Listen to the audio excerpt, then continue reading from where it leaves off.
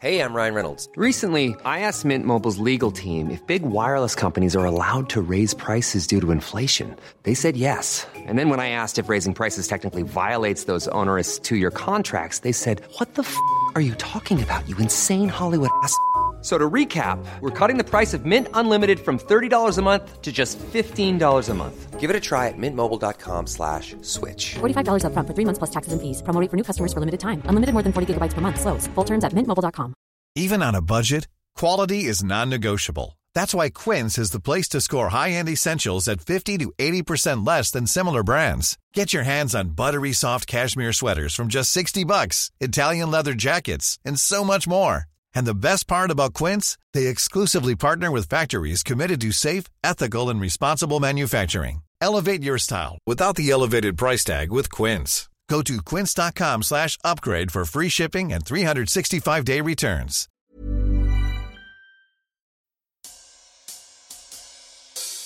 They go into the residence. When they enter, they see Nancy lying on the ground. She is on her back in a pool of her own blood.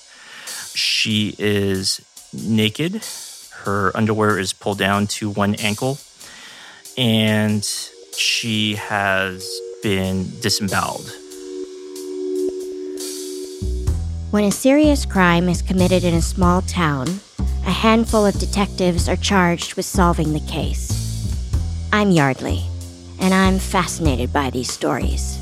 So I invited my friends, Detectives Dan and Dave, to help me gather the best true crime cases from around the country and have the men and women who investigated them tell us how it happened. I'm Dan. And I'm Dave. We're identical twins from small town USA. Dave investigated sex crimes and crimes against children. He's now a patrol sergeant at his police department. Dan investigated violent crimes. He's now retired. Together, we have more than 2 decades experience and have worked hundreds of cases. We've altered names, places, relationships, and certain details in these cases to maintain the privacy of the victims and their families. So we ask you to join us in protecting their true identities as well as the locations of these crimes out of respect for everyone involved. Thank you.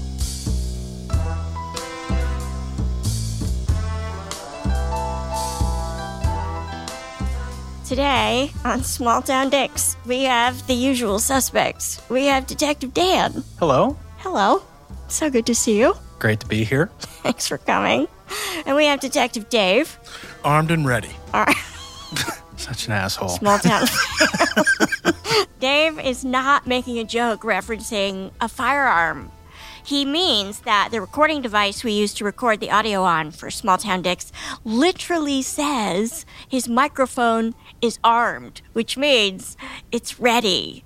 Anywho, moving along. Small Town fam, we are so pleased to welcome a new guest to the podcast, Detective Ken. Good afternoon. Good afternoon. Thank you so much for being here. Glad to be here. Before we go on, I feel like I should tell the listeners that my cat Zipper is all over Ken right now. She is sitting between him and the microphone, insisting that he pet her. You are a very good sport, Ken. So, small town fam, that dull roar in the background is her purring. Anyway, before we get started on the case you've brought us today, Ken, tell us a little bit about your jurisdiction. Just sort of give us the lay of the land.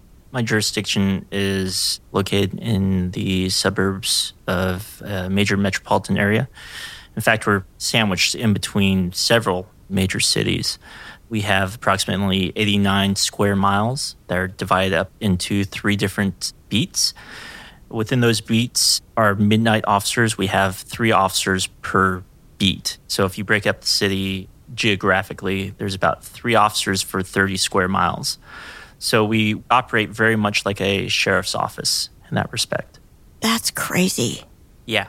Dan and Dave always say, when you call for cover, 1 minute can feel like a lifetime. And that is a lot of distance to cover if you are calling for cover. When you're waiting for cover, it seems like forever. And you can hear it coming. But it's not there yet. It's not there yet. And a lot of things can happen in 5 seconds. Yeah, right. So, Ken, please tell us how this case came to you. So this case was My second case, being involved with the Crimes Against Persons unit in our department, this case started off as a very routine call for service. In my 14 years of being a police officer, I've come to the realization that usually the calls that sound the most mundane turn into the biggest piles of poo. And the calls for service that are usually sound like the whole world is exploding usually turn into a whole bunch of nothing. It's weird. The universe is backwards sometimes, especially on midnights, I think. But this case started off as essentially a welfare check. Dad, whose name is Tom, called in, and he lives out of state. And he wanted to have a welfare check done on his ex-wife, Nancy, as well as his son, Oliver. And he couldn't get a hold of either of them, which is very unusual. They usually converse during the morning when the sun rises, as well as when the sun sets for religious purposes. And he couldn't get a hold of either of them today, which is extremely unusual. This particular apartment complex, it's like any other apartment complex. It's not in a gated community. There's buildings. In each building, there is a top unit and there is a bottom unit. There's about 8 units per building. And there's like 20 buildings in this complex. So it's a fairly large complex.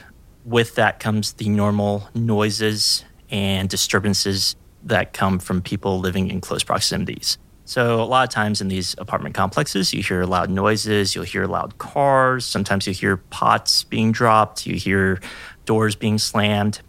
So very run-of-the-mill, nothing really unique about this apartment complex. So officers are dispatched to a welfare check. We go to tons of calls like this, and it usually turns into nothing.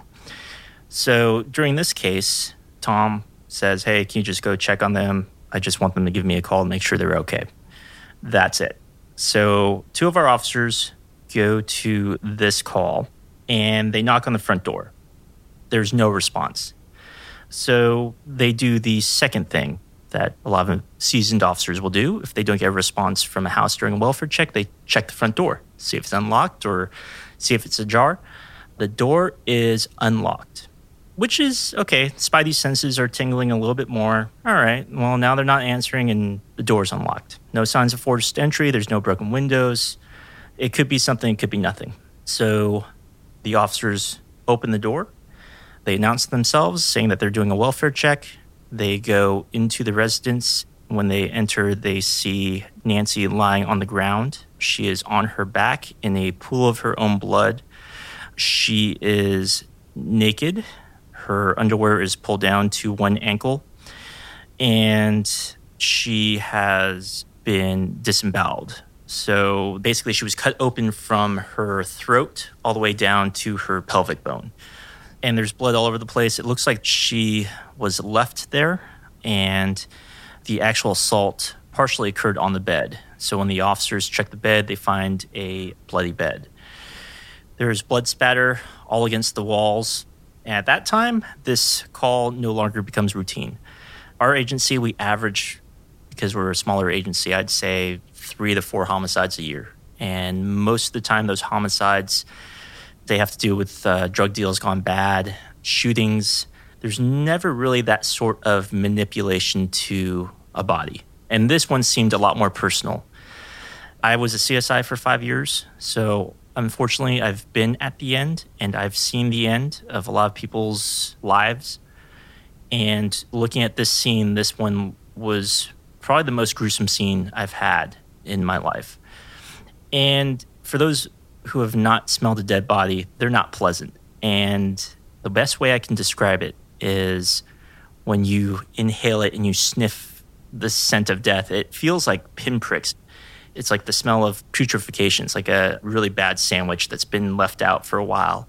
And you just feel these pinpricks in your nose. Like, you know that smell. And that's why they say a lot of cops or military people who have been in war zones have seen death. Once you smell it, you know that smell. So my experience as a CSI helped me with this investigation, because at this time I was a detective and there was a lot of physical evidence that was left at the scene. So the incision, like I said, spanned from her neck all the way down to her stomach. Her intestines were spilling out onto the ground. The officers located numerous knives and a hatchet located close to the victim's body. And there was blood pooling and spatter again all along the walls. One thing was that they couldn't find Oliver. So the fact that there were no obvious signs of entry into the apartment, coupled by the fact that Tom said that Oliver lives with Nancy, we now had either an outstanding victim or an outstanding suspect. How old is Oliver? Oliver was in his mid-20s. Okay. And a question about Nancy.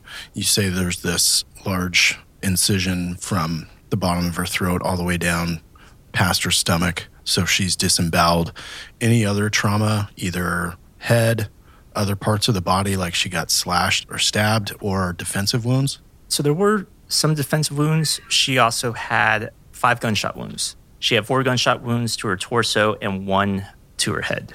I mean, this is just overkill. Right.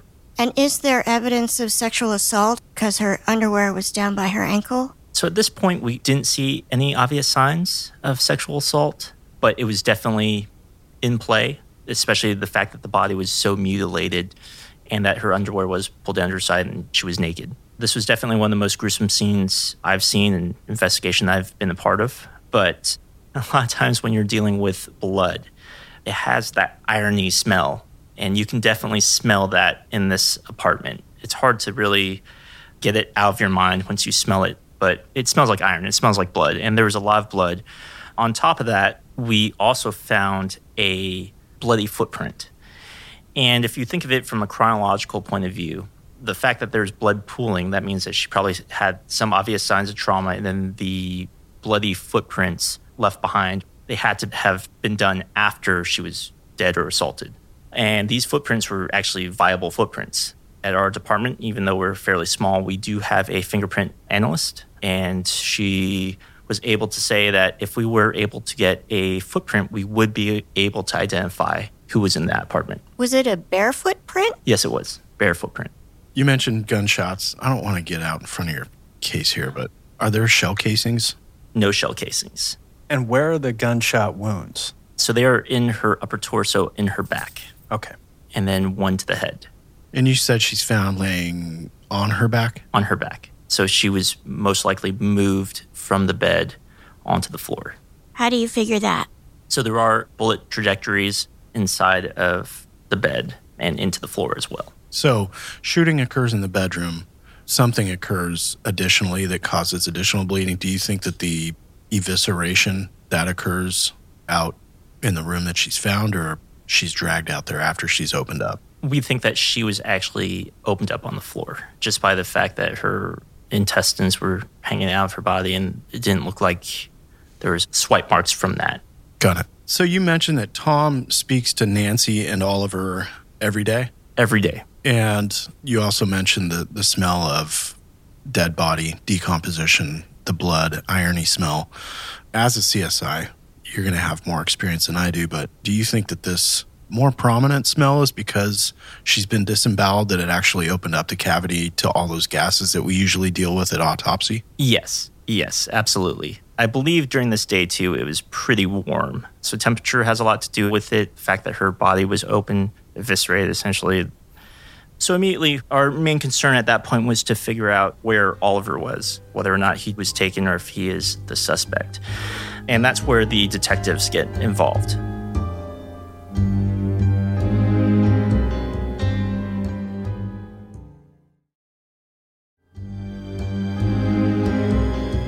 So this was not my main investigation. I was the search warrant writer. So in small departments, usually we divide up the work in between all of us. So usually you have one person that writes all the search warrants. That's so that the consistency of what you're writing for those search warrants, on top of the fact that it's just easier. So in this case, I was the search warrant writer. So I ended up writing a search warrant for the residence. We were a little bit concerned the fact that there were bullet trajectories, but no one ever called it in. Are bullet trajectories, is that law enforcement speak for gunshots? Yes. So, that's kind of unusual, but then again, you always have that X factor of how loud is this complex. I mean, you could have people slamming doors, people yelling all the time, people arguing. In this particular area, we do get a lot of calls for disturbances. It's right next to one of our main drags in town. So a lot of car noises, a lot of noises in general. So the fact that no one called was not so concerning. The fact that we couldn't find Oliver was very concerning. So our detectives, all hands on deck, so that's all 20 detectives, start roaming the streets at this point, try to gather certain types of evidence. Our CSIs start processing the residence, and that's where they recovered the trajectories and the bullets. There were no casings, so that made us believe that it was shot from a revolver. Once we wrote the search warrant, we actually did recover a .357 revolver that was still at the residence. It was originally in a box, and that box was now out in plain sight, as well as we did find several different knives with blood spatter located on them. So the fact that the doors were unlocked, the fact that we had a footprint in there, there was no obvious signs of injury, the fact that they knew where the weapons were located, everything was pointing more towards Oliver being a suspect than an actual victim. But we still had to prove it. Did Oliver and Nancy live together in that apartment? So he lived off and on at that apartment, but the last that Tom spoke to Oliver, he was with Nancy. Okay. So we start going out and looking for evidence. Like I said, the CSIs were processing the residence, and then detectives kind of went out and started scouring the area for surveillance. My main job at this point was to write search warrants for all of the cell phone records. So the Detective Craig at this point, wanted me to write search warrants for Oliver's phone, for Tom's phone, and for Nancy's phone. The main reason for that is to see who they corresponded with last, as well as the location, the GPS coordinates of where those phones were at the time of certain calls. So that was my main objective, to write the search warrants for that. Because potentially Tom could be a suspect here too. Yes. You said Tom calls from out of state. How many states away are we talking? 2 states away. Okay. It's not beyond the realm of reason that this could have happened up to 24 hours before or more. I mean, he's just claiming I talk to him every day. Right. And at this point, everybody is a suspect until ruled otherwise. So we write the search warrants. We get the exigent results back probably within a couple of hours. So this call came out right before noon, and we pretty much worked this for a couple days, but we got results back fairly quickly. Sorry, the cat's very cool cat. I like the cat. The cat is cozying up to Detective Cat. It's a cool cat. It's feeling the love. I like the purrs. Purrs are good. So we do a follow-up interview with Tom, and he tells us that he was unable to get hold of Oliver during their prayer time, which was around sunrise, the same day that we went out for the welfare check, which was really out of character. Tom said that Oliver had been arguing with Nancy, but to what extent he didn't know. So detectives also reached out to one of Oliver's friends, and that friend said that Oliver showed up at his work close by to our city sometime after the welfare check call came out. So that means he was alive and he was out and about. The fact that Tom talked to Oliver and Nancy the night before means that there was a fairly large window of where Oliver could be. And there was a fairly large window of opportunity. So we canvassed the nearby area. There's a fast food restaurant that's right around the corner that kind of covers the entryway of the apartment complex. And that security camera captures the entry to Nancy's apartment building also? Yes. We reached out to that fast food restaurant, and sure enough, sometime that night around 10 o'clock or so is when we see Oliver walking away from the residence. When we get the cell phone results back for Oliver's phone, it shows that's close to the freeway, close to one of our hotels. And then the phone turns off. So at this point, our major investigation is pointing towards Oliver being around the window that Nancy was killed, as well as him leaving the residence late at night. And according to surveillance cameras, he never returns. So at the very least, we need to contact him to figure out, if he even knows that Nancy has passed away, or that at least do a death notification at the very least. But all signs are pointing towards that. He's a suspect. The other cell phone records show that Tom is, in fact, couple of states away from our jurisdiction. That being said, there are also times when you get these cell phone results back, and it just proves that the phone itself is in that jurisdiction. It doesn't necessarily mean that that person isn't there. So in order to do our due diligence, and because of my former fraud background, I also had to look at bank records. So we started looking at bank records. I sent out an email through the International Association of Financial Crimes Investigators looking for accounts belonging to Tom. And pretty much Tom's results for his bank accounts come back and everything is pointing at he is at home. So the ATM withdrawals, all transactions are done where he lives. So at this point, we're thinking, okay, he's probably not going to be involved. So now we're focusing a lot more on Oliver. At that time, we had a JTTF officer, which is a Joint Terrorism Task Force officer.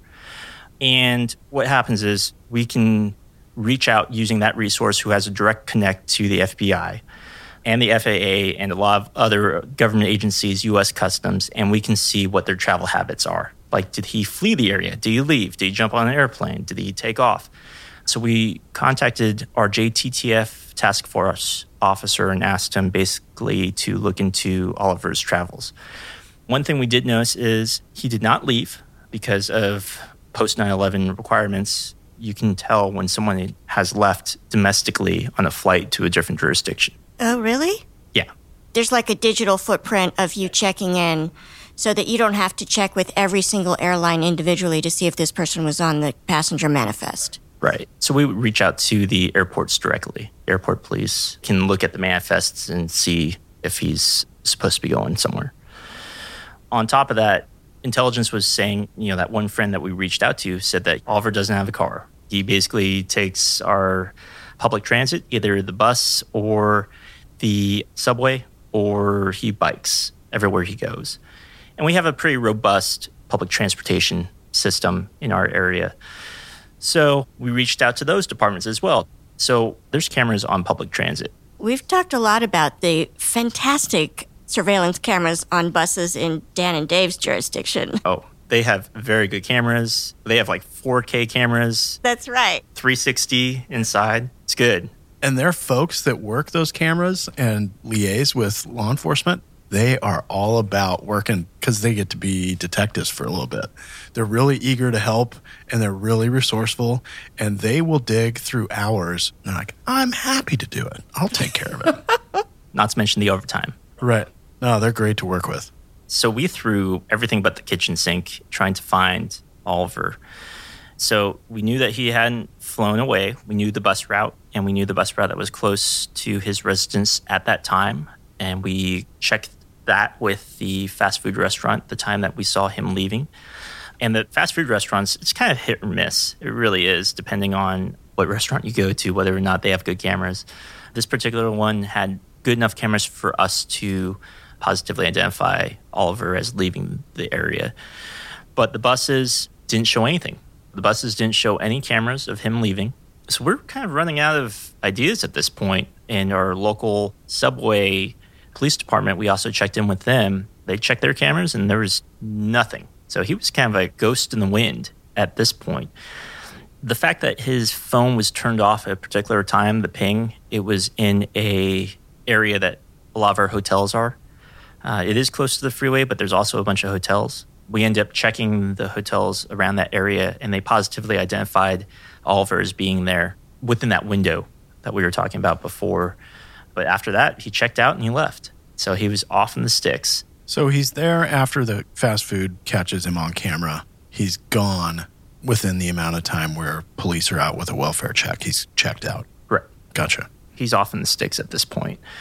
The small little caveat to this is when our Joint Terrorism Task Force officer checks the manifests, he realizes that Oliver has done some traveling and he ended up going to a country that is listed on the terrorist watch list, which our JTTF officer is well versed in some of the terrorism cells and some of the terrorist activities, especially within the United States. He's like, there may be a possibility he was radicalized. So it adds another element to everything. Is Oliver an American citizen? Yes. So at this point, we've tried all our tricks. LPR cars, the license plate readers aren't good in this facet because he doesn't have a car. Our cameras that are all around the area show him leaving and walking off, and that's it. It's funny how policing has moved into the digital age where a lot of times we're relying so heavily on these cameras, on high-tech plate readers, on drones, on helicopters, on everything else. But what happens when you can't track somebody like that? And that's when it falls back to good old-fashioned police work. So what ends up happening is at this point, we have enough probable cause to at least question Oliver. So when a jurisdiction can't find somebody within their city limits and they want to talk to this person and they have probable cause based upon the circumstances, the fact that they were arguing, the fact that dad can't get a hold of him, the fact that Oliver turned off his phone, we issued a Ramey warrant for his arrest. So a Ramey warrant is a probable cause warrant, saying that I have enough probable cause to at least detain you to talk to you about what happened. Do you know what Ramey stands for?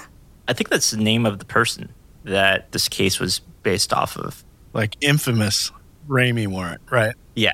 Like, never want case law named after you?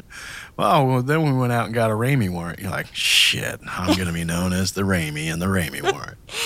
And what's the difference between a Ramey warrant and a regular, you just have a warrant for your arrest? So one is a charged case.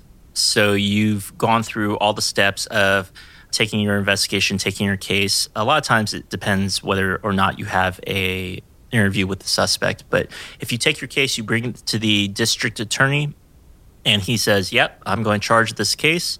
We don't have him in pocket. That means he's still out and about. They'll charge the case. They get signed by the judge, and it's entered into the system. And now you have a warrant. So if you get stopped on a traffic stop, they find out you got a warrant, and then they can arrest you for that. Right. Exactly. So that's a regular arrest warrant or a walk warrant if you walk through that process to have it physically entered yourself. A Ramey warrant is a probable cause warrant where you don't have enough to charge the case. So you don't have enough to actually walk it to the DA to say, yes, I know he is guilty of X, Y, or Z, and this is why you need to charge it. In fact, the DA probably won't charge it based upon what you have and that you need to rely on the interview to get some sort of admission, or in this case, since we had the footprint, it would be to get his footprint to see if it matches. So we enter the Ramey warrant in the system. By this time, I believe 4 days have passed. So he is off in the wind. And like I said, we're monitoring. We have all these agencies looking for him. We have no leads, nothing. So we're truly relying on just police work at this point.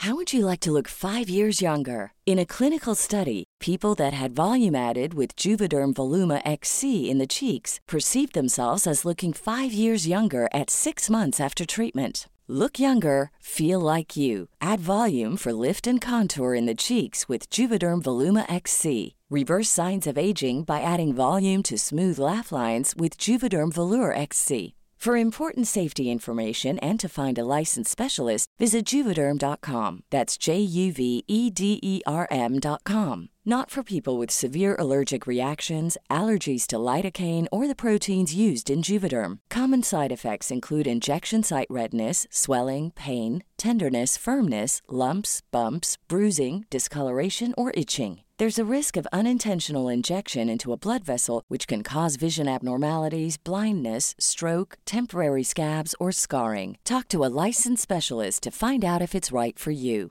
A lot can happen in the next 3 years. Like a chatbot may be your new best friend. But what won't change? Needing health insurance. United Healthcare Tri-Term Medical Plans are available for these changing times. Underwritten by Golden Rule Insurance Company, they offer budget-friendly, flexible coverage for people who are in between jobs or missed open enrollment. The plans last nearly 3 years in some states, with access to a nationwide network of doctors and hospitals. So for whatever tomorrow brings, United Healthcare Tri-Term Medical Plans may be for you. Learn more at uh1.com. Hey folks, Detective Dave here. Let me tell you about SimpliSafe, the home security system that I trust to keep my family safe. I depend on SimpliSafe to provide me and my loved ones with 360-degree coverage of my property and valuables. I love the variety of monitoring sensors available with SimpliSafe Home Security.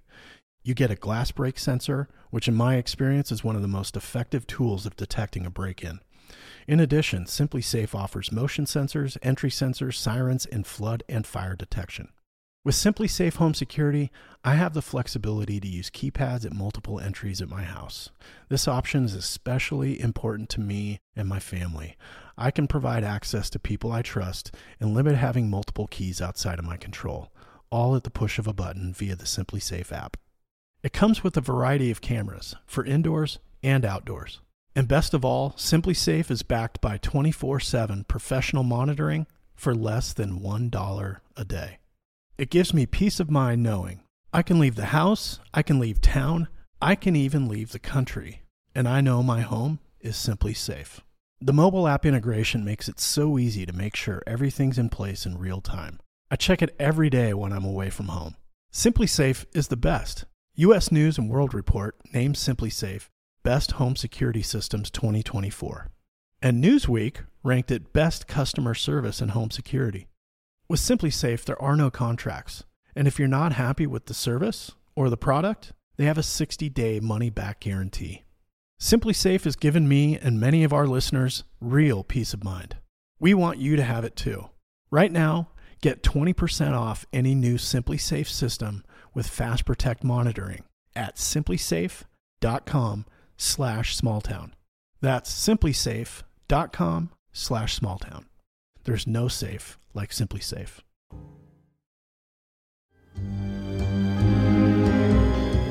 So a local agency close by, a very small town, extremely small town to the point of I didn't even know that they were in our county. I think they have like 2 cops. So the one sergeant, he's working midnights. His beat is so small. I literally think it's like a hillside, like one hillside. He sees somebody walking around his hillside and he's like, what's this guy doing up here? Like nobody comes up here. Ends up doing a ped stop and long and behold, it is Oliver. Is Oliver on foot or is he on his bike? He's on foot. So he's on foot in a random area in our county that no one ever goes to with 2 cops in it. And the one cop that says, hey, this isn't right, you know, sometimes it's that spidey sense, that cop intuition that, that's kind of weird. He decided to make his investigative stop, and sure enough, it's Oliver. So just funny how we spend all this time and resources and millions of dollars on all this high-tech equipment, and yet how do you catch somebody if they don't use any of that? It's a good point. And it's an old school Terry stop that finds him. Terry versus Ohio, so it's very famous case law, and it's really crucial to patrol cops' work out on the beat. So it's basically if you come across somebody in a car, on foot, if you come across circumstances that you have a reasonable suspicion that you can articulate that a crime has been committed, is about to be committed, that kind of thing. Yeah, that you can stop and detain somebody for purposes of identification, so you can identify that person. Furthermore, if that person flees from you, that you can use a reasonable amount of force to stop that person so you can detain and identify that person. It's landmark case law for police officers, and it's one of the things that you go over when you're teaching young officers about this is how you do this job. And Terry versus Ohio is a case that you go over. When I'm a watch commander, especially working the midnight shift, I spend a very minimal amount of time on the main streets. I'm off in neighborhoods, darked out, driving through neighborhoods that typically we call them car clouders, or people breaking into cars, people going up into people's driveways, checking doors, those types of things. Those are the people that I'm looking for that have no business being in a neighborhood. You get to know your beat or your district so well that you recognize when cars are parked in certain spots and when they are probably off to work, that they work this shift. You recognize which 70-year-old man loves to take his dog for a walk at 2 a.m, and he always waves at you.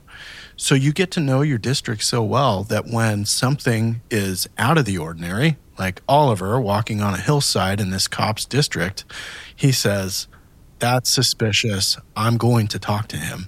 It's just great old school police work. That's really interesting. Thank God that he did, because it was a good catch. And we were so amazed.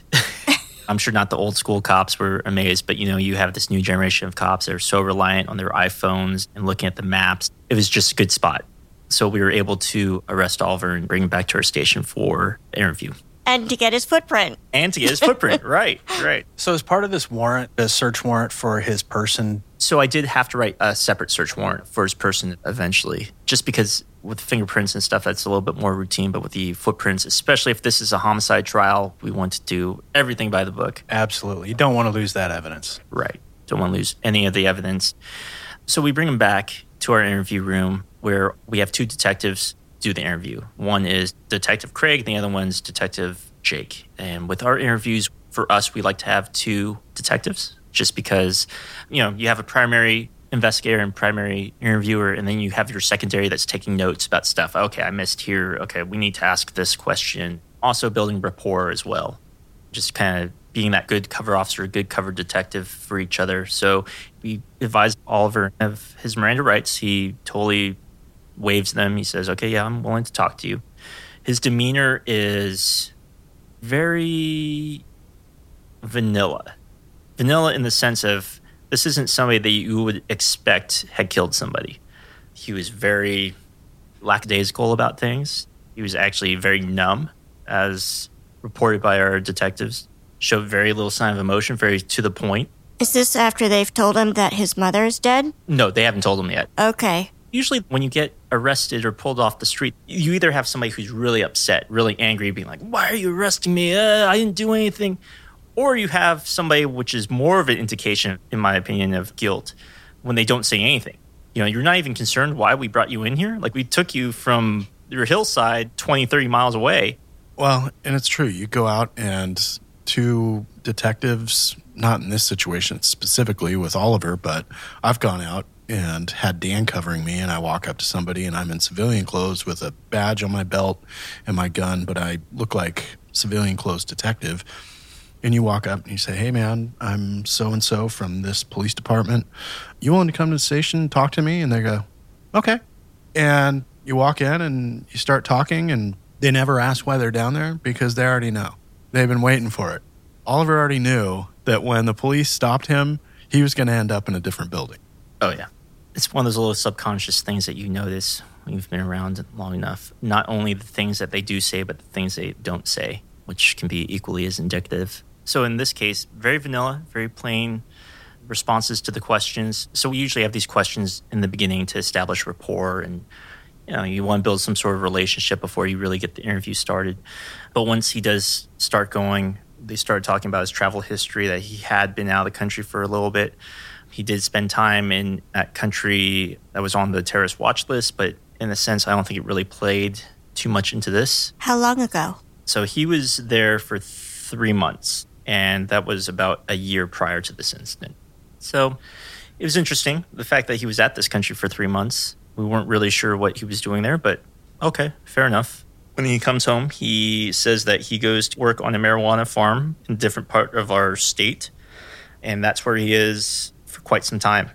And during an interview, you don't want to interrupt these suspects. They say you give them the rope to hang themselves, or you give them the rope to essentially create this false narrative that you can prove is actually not the truth. So in this case, we had enough surveillance footage to place Oliver in the area, as well as the fact that his dad just talked to him the night before, and he knew that Oliver was with Nancy. So Oliver gives us a story that he wasn't at the house. He was just hanging around. The reason why he wasn't at home was that he went to go visit a friend in that big metropolitan area. He then just decided to go on a walkabout until he was picked up by the police department. They confronted him with the evidence. They confronted him with all of the facts that they knew. Going back to when your enemy is making mistakes, you don't stop them. Like, we have you on footage by this fast food restaurant. Hey, we know that your cell phone turned off at a certain time over in our town. Hey, we know that you did X, Y, or Z based upon your spending habits. And so finally he says, okay, well, yeah, you actually got me. I did it, which is kind of unusual just to have somebody just outright say, okay, well, it sounds like you guys have been doing your homework. You got me, which was kind of weird. But he said that he did, in fact, kill his mom. And the reason why he said that he killed her is because she was killing herself with oxycodone anyways. that she had been addicted to it and that he felt like, well, if she's killing herself anyway, might as well do the deed myself. I'll just finish the job? Yeah. Weird. This whole case is kind of weird. Just the severity and the degree of how the body was mutilated. It was so out there, and that's why this case just sticks in my mind. But he said that he did it because she was killing herself with oxycodone, that she had become addicted to from her hip and knee problems and surgeries, and she had been treating him badly, in quotations. So I think after speaking with Oliver, we realized that he absolutely was not in his right mind, that he was definitely having some mental health issues. He said that on the night that Nancy was killed, Oliver was basically the victim. He said that Nancy had become mad at him and that she had pointed the handgun at him. So then he decided that he would defend himself. So he was able to wrestle the gun out of her hand. And then once the gun was out of her hand, Oliver retreated out of the bedroom. So all this did take place in the bedroom, the initial accosting. And then he grabs a axe that was outside, took the axe, and that's when he actually hit her with it over the head. That's when she fell down unconscious. He took the gun, and I'm guessing at this point when she got hit over the head, she fell down face first. That's when he fired 5 rounds, 4 into the upper torso, 1 into the head, all were through the back. And after she is killed, he flips her over, takes her off the bed, and that's when he takes the axe and he cuts her open. Jesus. And he pulls her underwear down. I mean, you'll hear about this from certain sociopathic killers where there's this exhilaration after you kill someone. Oliver actually admitted that he went to the bathroom and he masturbated in the shower. And then he just cleaned up and he walked out without locking the door. Some very interesting sociopathic tendencies, I think, that you hear about. Something that we didn't expect to happen in our town. There's usually some sort of different motivation than just... Right. You're mad at me. I'm just going to end it here. Right. It was a crazy case. It was a good case in that sense, and we got the confession. A lot of times during cases, you'll call the charging DA at that point, and then they'll come and actually watch part of the interview to say, okay, we got a good case. Hey, we're going to charge this. We're solid. We ended up taking Oliver's footprint, which was a match, to prove the sequence of events that he actually was there. Originally, he was convicted, but later on, a court deemed him to be mentally incompetent. Was that the first time anybody had delivered a diagnosis of Oliver having mental health issues? I believe it was. And I'm not sure if that's because of, again, cultural issues. A lot of times we don't want to have doctors involved with any sort of mental health or mental illness issues. By we, you mean the general public? That's right. But I've found that a majority of the people that we are dealing with, especially right now in these times, have some sort of mental health issues. And COVID's not making it any better. I think you have people that normally they'd be perfectly fine functioning people, but the isolation, the lockdowns that have been presented are creating these circumstances where I think people feel like they're in jail. And you're starting to see good people doing bad things. Well, looking back to Oliver's account of this, that he's basically defending himself by wrestling this gun away. Once he removes the weapon from Nancy's hand, that's all gone. She's not a threat anymore. So no more self-defense. Self-defense is over. You've disarmed her. Anything that happens after that, any aggression after that, that's on him. It's really tragic. And, you know, one thing I've noticed, of course, not every adult son who lives with their parents kills them. But we do see it a lot. Yeah, we do. We've done a bunch on this podcast. Yeah, we have. There's 10 Below in season 1. We literally have an episode called Matricide. There's also Getting Over Sandra, Rampage, to name a few. Yeah, awful. How did Tom take the death notification? Did he immediately suspect it's my son? I mean, he knew they were feuding. I think he thought that was a little bit beyond what Oliver was capable of. It was also one of those things where you let him know and he's like, okay. You know, he kind of accepted it that was in the realm of possibilities. So it was definitely the most brutal case and one of the most violent cases I've seen, Hollywood does such a good job. I mean, they really do such a good job at the site of, the gruesome way that a body is hacked up, for a better term. The sight has never bothered me because I'm able to disassociate it. It's the smell, and it's always been that smell that sticks with your mind. It gets in your nose, and there have been times when I've been to these dead bodies where you go home and you still smell it. Oh, yeah. It's in your clothes. Yeah. Oh, yeah. Patrol uniforms, I swear to God, they're sponges for that stuff. Yeah, they truly are. That's gross. It is. And I feel so bad for my poor wife because multiple times I've done this during investigations with dead bodies. I'd go back home and you start sniffing around like, I smell it. And you just start looking around. You're doing this witch hunt to see where's that smell coming from. And going back to the when you smell death, you know what it smells like. There have been times when we'd have dead mice in our garage, field mice, and I could smell it. I'm like, something's dead in here. And my wife would be like, oh, you're just paranoid. It's just, you're a cop, turn it off. It's like, no, I can smell it. And then sure enough, when we're cleaning out the garage, I find 5 of them or something like that. And it's like, oh, man. But yeah, I mean, this case was good on a whole bunch of levels, but I also think that it reaffirms that there's no substitution for experience, for patrol experience. Absolutely.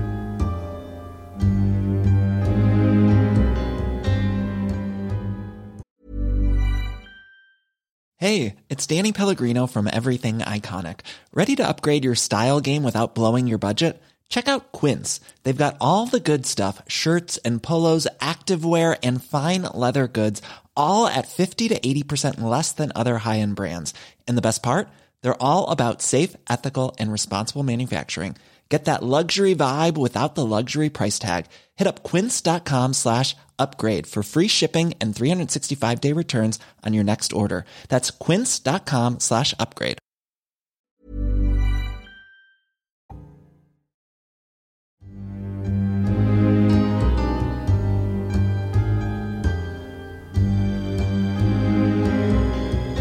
And so, where does Oliver reside currently? I believe he is at one of our state hospitals. Getting rehabilitated. So, unpacking that, is there a chance that he could be released, or he needs treatment for the rest of his life? Yeah. And I hope he gets treatment for the rest of his life. That's an appropriate place for him, is the state mental hospital. Yeah, and with mental health issues, I mean, we all experience it. I mean, I know cops are probably the worst out of all of it, and we have such a hard time admitting when we need help and we're holding on too tight. And the mild PTSD episodes that I've had, I mean, they're real. And we talk about taking these cases with you. And, Locard's exchange principle. What's that? It's the essence of what CSI work is all about and detective work is about. And that's when you go to a crime scene, a suspect will either take something from it or bring something with them from that crime scene. And that applies to cops too. I mean, we take our experiences and we take our own baggage into these cases, and then we also leave with something. So it's almost like no one's winning in these cases. When you talk about that smell of iron, and when you said that, it took me right back to a case where I went to a man who had shot himself on purpose. And when I opened his bedroom door, that smell hit me because of the vapor.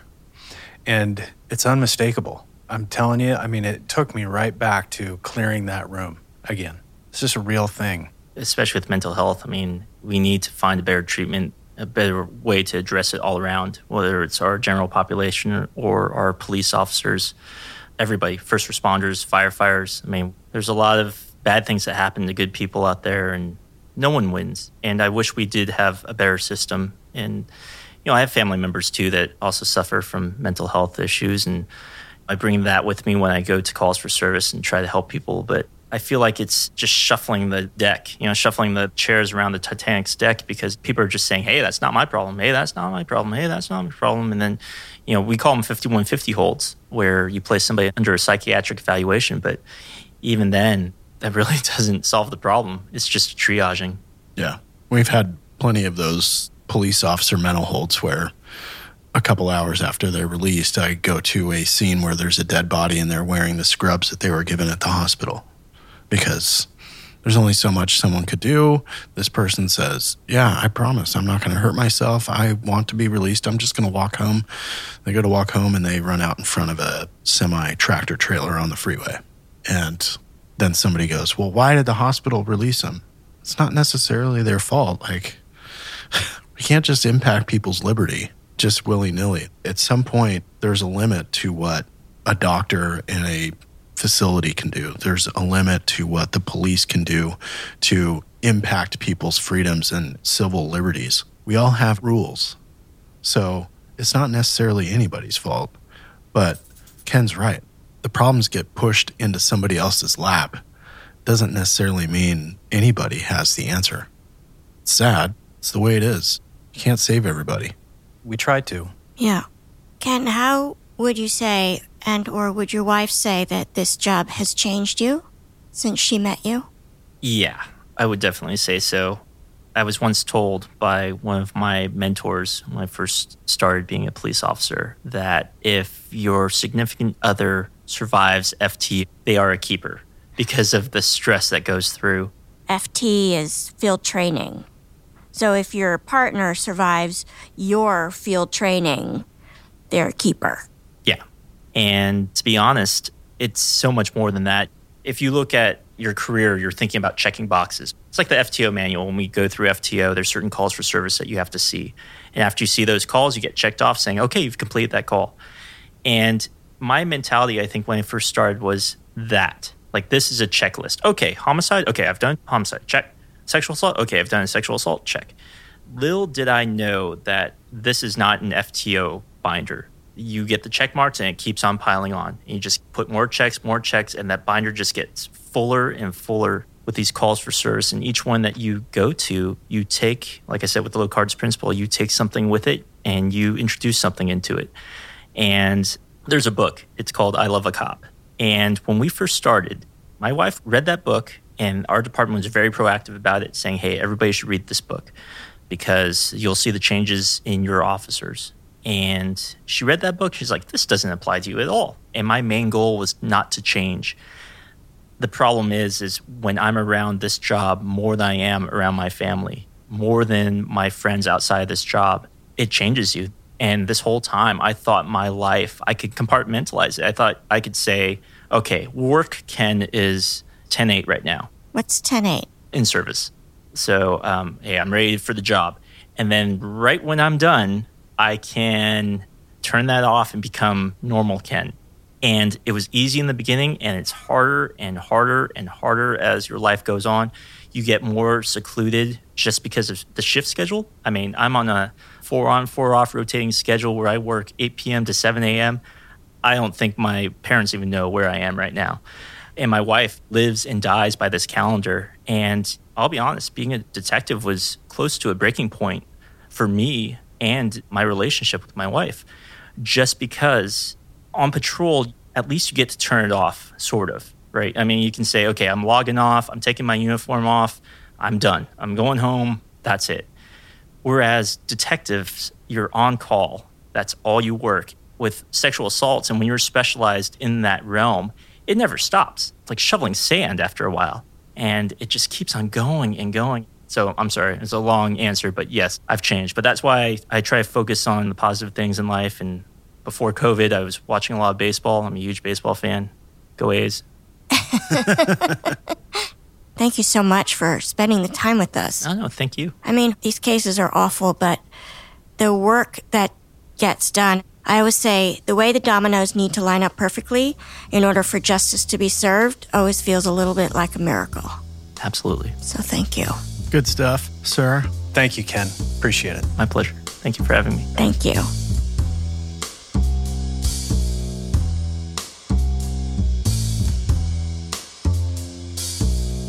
Small Town Dicks is produced by Gary Scott and Yardley Smith and co-produced by Detectives Dan and Dave. This episode was edited by Soren Bajan, Gary Scott, and me, Yardley Smith. Our associate producers are Aaron Gaynor, The Real Nick Smitty, and Alec Cowan. Our music is composed by John Forrest. Our editors extraordinaire are Logan Heftel and Soren Bajan, and our books are cooked and cats wrangled by Ben Cornwell. If you like what you hear and want to stay up to date with the show, visit us on our website at smalltowndicks.com. Small Town Dicks would like to thank SpeechDocs for providing transcripts of this podcast. You can find these transcripts on our episode page at smalltowndicks.com. And for more information about SpeechDocs and their service, please go to speechdocs.com. And join the Small Town fam by following us on Facebook, Instagram, and Twitter at SmallTownDicks. We love hearing from you. And if you support us on Patreon, your subscription will give you access to exclusive content and merchandise that isn't available anywhere else. Go to patreon.com/smalltowndickspodcast. That's right. Your subscription also makes it possible for us to keep going to small towns across the country in search of the finest, rare, true crime cases told, as always, by the detectives who investigated them. So thanks for listening, Small Town fam. Nobody's better than you.